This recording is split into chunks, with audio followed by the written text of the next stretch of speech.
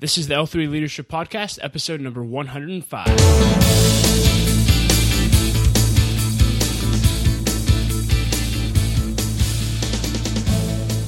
What's up, everybody, and welcome to episode number 105 of the L3 Leadership Podcast. My name's Doug Smith, and I am the founder of L3 Leadership. We're a leadership development organization in the city of Pittsburgh, devoted to helping you become the leader that you were created to be. If you're new to this podcast, we're committed to bringing you 3 episodes every single month. One episode will always be from our leadership breakfast or special events. One will be an interview that I do with a high-level leader, and then once a month you'll get a personal leadership lesson by me. If you've been with us for a while and listening to the podcast for a while, I'd really appreciate if you would hop on iTunes and leave a rating and review for us. It really helps us grow our audience, and it takes about 2 minutes, so I'd really appreciate it if you would do that. This episode specifically comes to you from our special event series. We recently had Sean Ammirati speak at our Pirates tailgating game, and it was phenomenal. But before I introduce Sean, I just want to thank our 2 sponsors for this event. The first sponsor was the Pittsburgh Kids Foundation, and they are a phenomenal ministry led by my friends Brad and Beth Henderson. They do a ton of work in the city of Pittsburgh with youth ministries, churches. They do youth camps and do phenomenal work there. And they also do a ton of work down in Haiti, and they take groups down to Haiti all the time on mission trips. They work with an orphanage down there, and are just doing some incredible work. So if you would like to check out what they're all about and support them, you can go to pittsburghkidsfoundation.org and see what they're all about. Our other sponsor was Pop Invasion. They were our photographers for the night. They took some phenomenal pictures that are up on our Facebook page of the evening. But they're a creative agency led by my friend Marta Greca, and they can help you creatively pretty much any way that you need help. They do photography, videography, written content, web development, SEO, graphic design, and really anything else that you'll need. And so if you're interested in any of those things, check out popinvasion.com. and you'll be able to see all the great work that they do. So that being said, I wanted to jump right into the session with Sean. This is actually part 2 of Sean's talk. In this episode, you'll get to hear the question and answer session we had with Sean. If you go back to episode 104 of the L3 Leadership Podcast, you can listen to Sean's talk on his book, The Science of Growth. Just a little bit about Sean before we jump into the Q&A session. Sean is an entrepreneur turned venture capitalist and professor. Sean actually built and sold 3 of his own companies, and actually one was acquired by LinkedIn as their first acquisition, which is pretty cool. He's also a professor of entrepreneurship at Carnegie Mellon, and I actually interviewed him for the podcast on a new book that he wrote called The Science of Growth, which is a phenomenal book, and there will be links to the interviews with Sean, his talk, and his book, all in the show notes at l3leadership.org/episode 105, and you can get everything you need there, as well as ways to connect with Sean.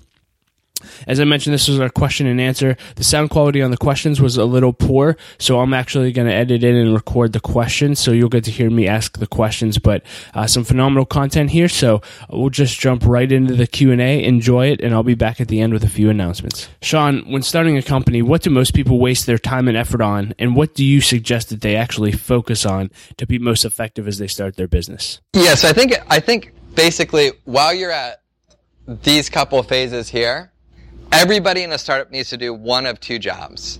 They either need to get customers or deliver value to customers, right? And this is actually a really challenging concept when you talk in MBA programs. So I do some stuff with like master's level students in engineering, and they get this right away, right? Because they're sort of wired to get this. Then you do this with MBAs. And what's happened in the last few years is entrepreneurship has gone from like the ugly redheaded stepchild of higher ed to like the cool thing that everybody wants to be. And so you have these people who like did strategy consulting or whatever while they were before going to business school. And they're like, I want to do a startup. It's like, great, what do you want to do? I want to do strategy, or I want to do like human resources. And like those are all really, really important when you're scaling rapidly.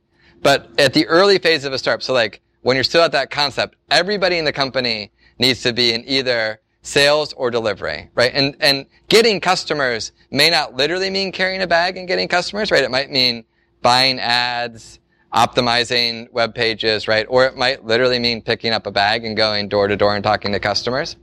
And delivering might not actually mean writing code, although in tech startups it usually does. It also could mean going to sit on site and helping the customers actually have a successful deployment or successful first interaction with your product. But at the end of the day, I think at that early days of startup, everybody's either in sales or delivery, whether they call it that or not. Sean, is there a difference between scaling a nonprofit as opposed to scaling a for-profit? And if so, what are those differences? Yes, I think the question at a high level, right, is how do you scale nonprofits like you scale for-profit companies? Like, what are the similarities? What are the differences? Is that fair? So I mean, actually, I think where I met Doug, so we do this exec ed stuff, and actually Gina's here from Carnegie Bosch as well. I don't know if she wants to be identified as that or not, but it's too late now, Gina.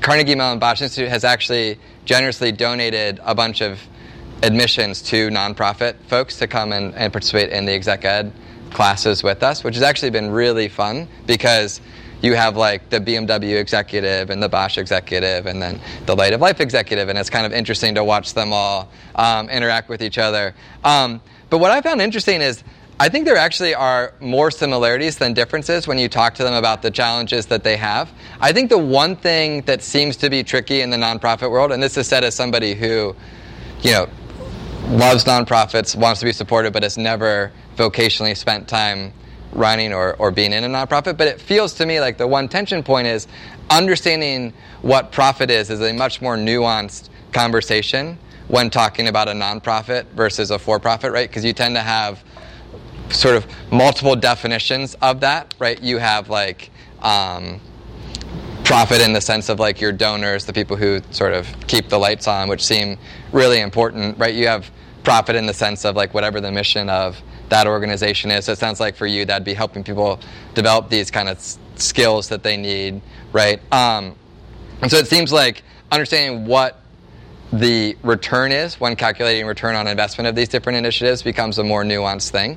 But I think once you get that right, the analogs become really strong. So my wife and I now live in Florida, but when we lived up here in Pittsburgh, the church that we went to, we took them down we took their emerging leaders down to see Alpha Lab, which is this. How many of you are familiar with Alpha Lab? Okay, about half the room. So Alpha Lab is this really interesting, what's called an accelerator. So it's this, you have like 100 different startups apply.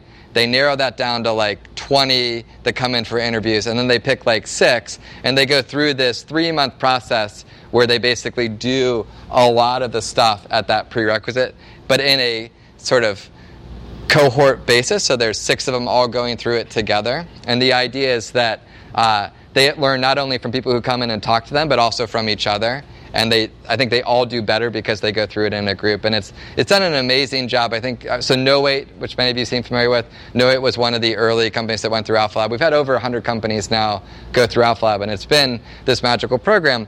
But the emerging leaders came down from the church to spend the day at Alpha Lab and sort of see how it works. And one of the pastors asked me afterwards, well, do you think we could do this for our church? Like, could we have our emerging leaders basically go through an Alpha Lab like cycle? And it was a really fun exercise because unlike Alpha Lab, where it's pretty clear, like we put $50,000 into the company and we hope to get, $500,000 back, right? It's a much more nuanced, like, what's a good return on your investment? What's a bad return on your investment? But a lot of the principles, once you sort of clear that up, like success looks like this, changing members' lives, whatever the case may be, it's really fun. So I think a lot of the analogs hang together. To go back to your question, Claire, I think a lot of the analogies hang together. What I think you have to keep in mind is a much more concrete understanding about what return you're shooting for as you try to scale that up. So you had mentioned in your question, like you're in 3 states now. I would say implicit in that, I sort of took, you'd like to be in more than 3 states, right? But I doubt it's really that you want to be in more than 3 states, right? It's probably more that you're touching so many people's lives today, and you'd like to be touching so many, an order of magnitude more, right? And so that probably is the return you're looking for, right? And so I think once you get those metrics right, then the business principles, same business principles, I think are very, very applicable. Sean, how do you balance living for God as an entrepreneur and not letting greed consume you? And really just how do you learn how to handle money with humility? Okay, so the question is, how do you balance sort of the a theological view of work while also being in a culture where there's a lot of greed. Is that what you're sort of driving at? Yeah. So I actually think that probably feels harder to you than it probably is in reality, right? So I think it's easy to look and think like, oh wow, I bet there's a lot of tension where, you know, the guys that you're working with want you to do something and you don't want to do it. Because like, it's not like the three of us who are partners are necessarily all go to the same church or anything like that. We don't. And in fact, you know, in one case is pretty openly not a Christian. But what I would say is he and I, we basically have many things that we view exactly the same way. Like, integrity is really important to both of us. And there are certain things that he would do that he wouldn't do because it would violate integrity for him, and there's certain things that I won't do. And so there's actually much less tension there than you would suspect. I would bet, just from the way you asked the question. I think there's probably less tension than you would expect there. What I think is really important, though, is what I want to do is let people know, like, talk to people about things that I believe to be true, right? So the thing, like, everybody wants to be an entrepreneur, but not necessarily connect in public forums like a classroom, the rest of that message. But I will say things like, I tell a story in one of my classes about a startup that I met in Lisbon, Portugal, that was trying to redesign the process that brides and grooms go through from getting engaged to getting married. And I always make a point when I do that when I tell this story, to say that for me, marriage is like one of the best decisions I ever made. And I'll say, like, I don't think I have any of you who've taken that course, but I'll make a comment like, it's amazing to me that my wife is married to me, that she's the best thing that happened to me, right? And then I will say something within 10 seconds of that, like, we met at church, right? And then, but I won't say more than that in that setting. I'll just say, and we met at church. And I've had people come up to me afterwards and say, like alumni come back and say, like, hey, I'm going to church because I'm trying to find a spouse. Right, which I think is fine. Like, whatever gets them in the door is totally fine. Or I had a guy who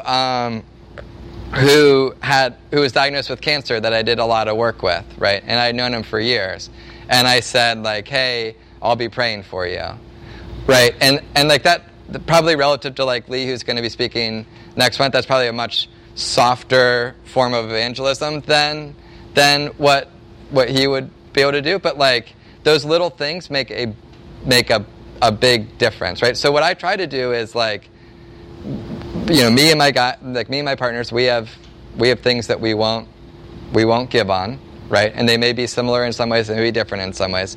And then I try to just be honest and, like, when it's natural, integrated into the stuff I'm talking about. Yeah, and so I think that's true of any professional thing that you pursue, whether it's entrepreneurship or just, whether it's a pirate or a penguin but I would say, like, one of the things when most of the entrepreneurs I invest in aren't believers, right? They don't have the same, but when they are, like, there are times when they are, I do try to talk to them about generosity, right?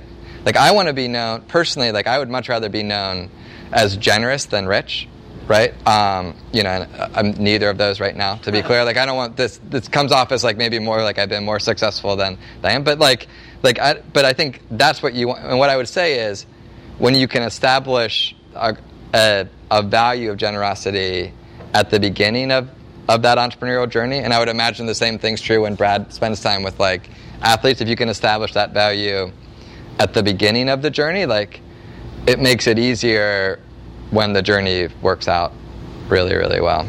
Sean, how do you rebound from failure?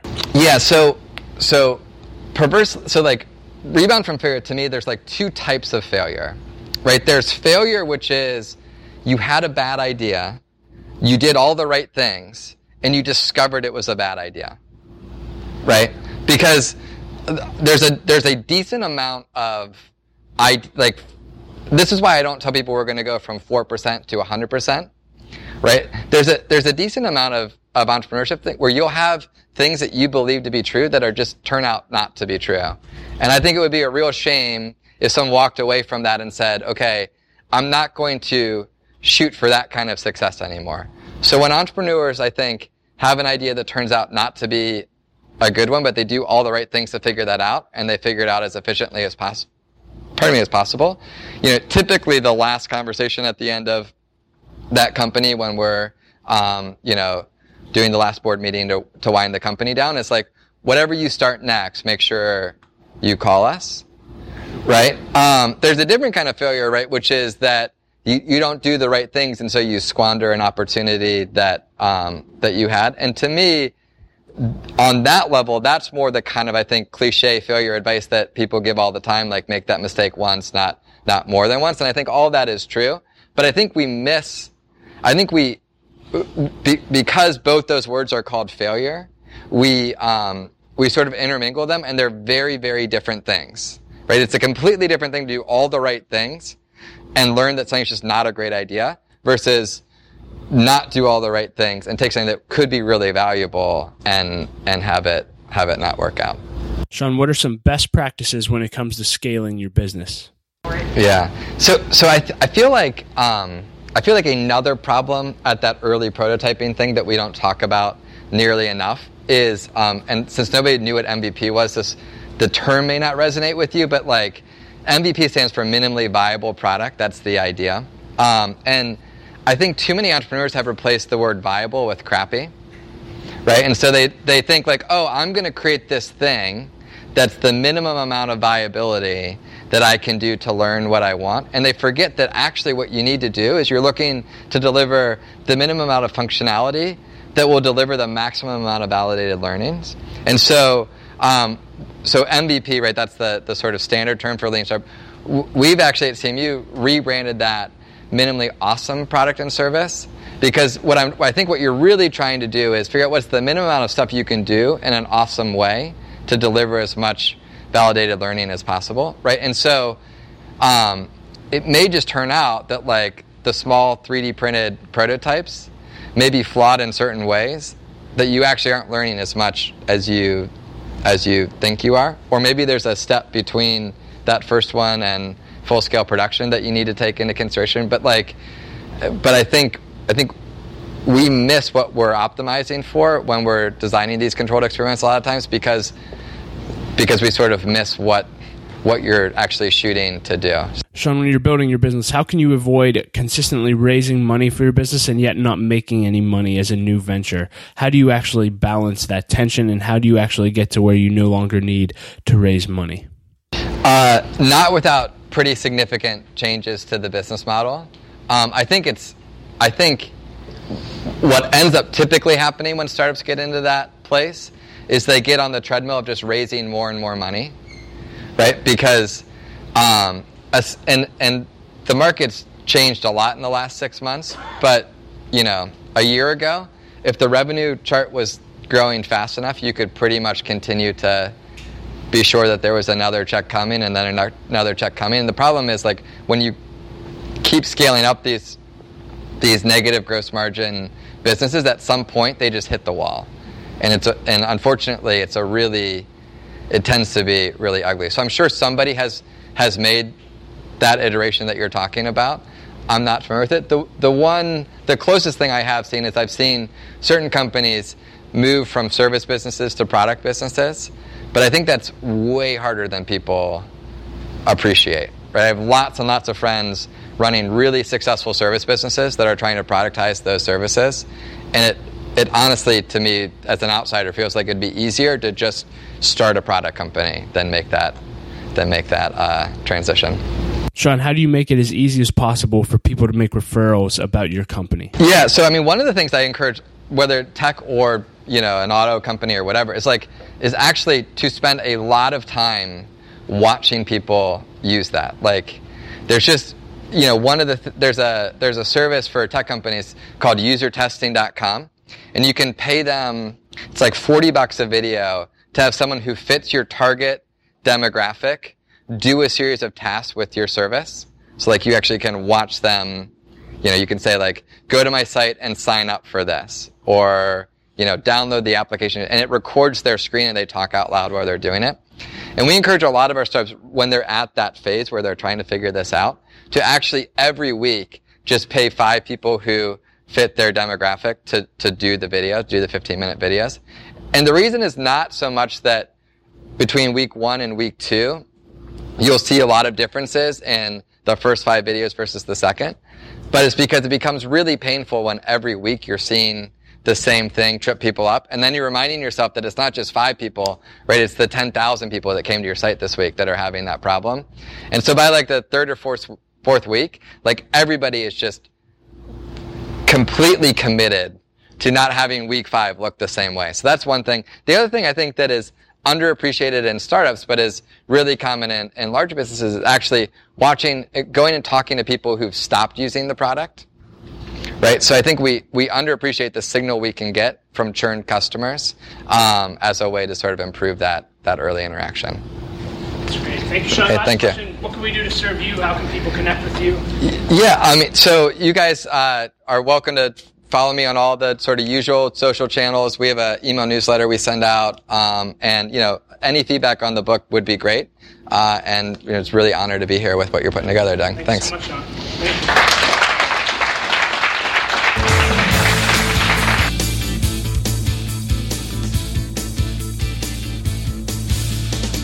Hey everyone, thank you so much for listening to our Q&A with Sean. I hope you got a lot out of the content. If you'd like to purchase a copy of Sean's book or connect with him, I've included links in the show notes on ways to do that, as well as the other episodes we've had with Sean. So you can find all of that at l3leadership.org/episode 105. As always, if you enjoyed the podcast, I would really appreciate if you would just take a few minutes and leave a rating and review for us on iTunes. It really helps. If you want to stay up to date with what we're doing at L3 Leadership, you can sign up for our email list and check out our website at l3leadership.org, and you'll be able to stay up with everything we're doing. We'd love to see you at a live event or in a mastermind group. And as always, I like to close with a quote, and this one comes from Dr. Henry Cloud, and he said this. He said, "Perseverance trumps smarts. I know a lot of smart people who don't accomplish much, but not too many non-persevering people who do." And I love that. I just want to encourage all of you, keep persevering. You never know where it'll lead you. Don't give up. Thanks for listening and being a part of L3 Leadership. My wife Laura and I appreciate you so much, and we will talk to you next episode.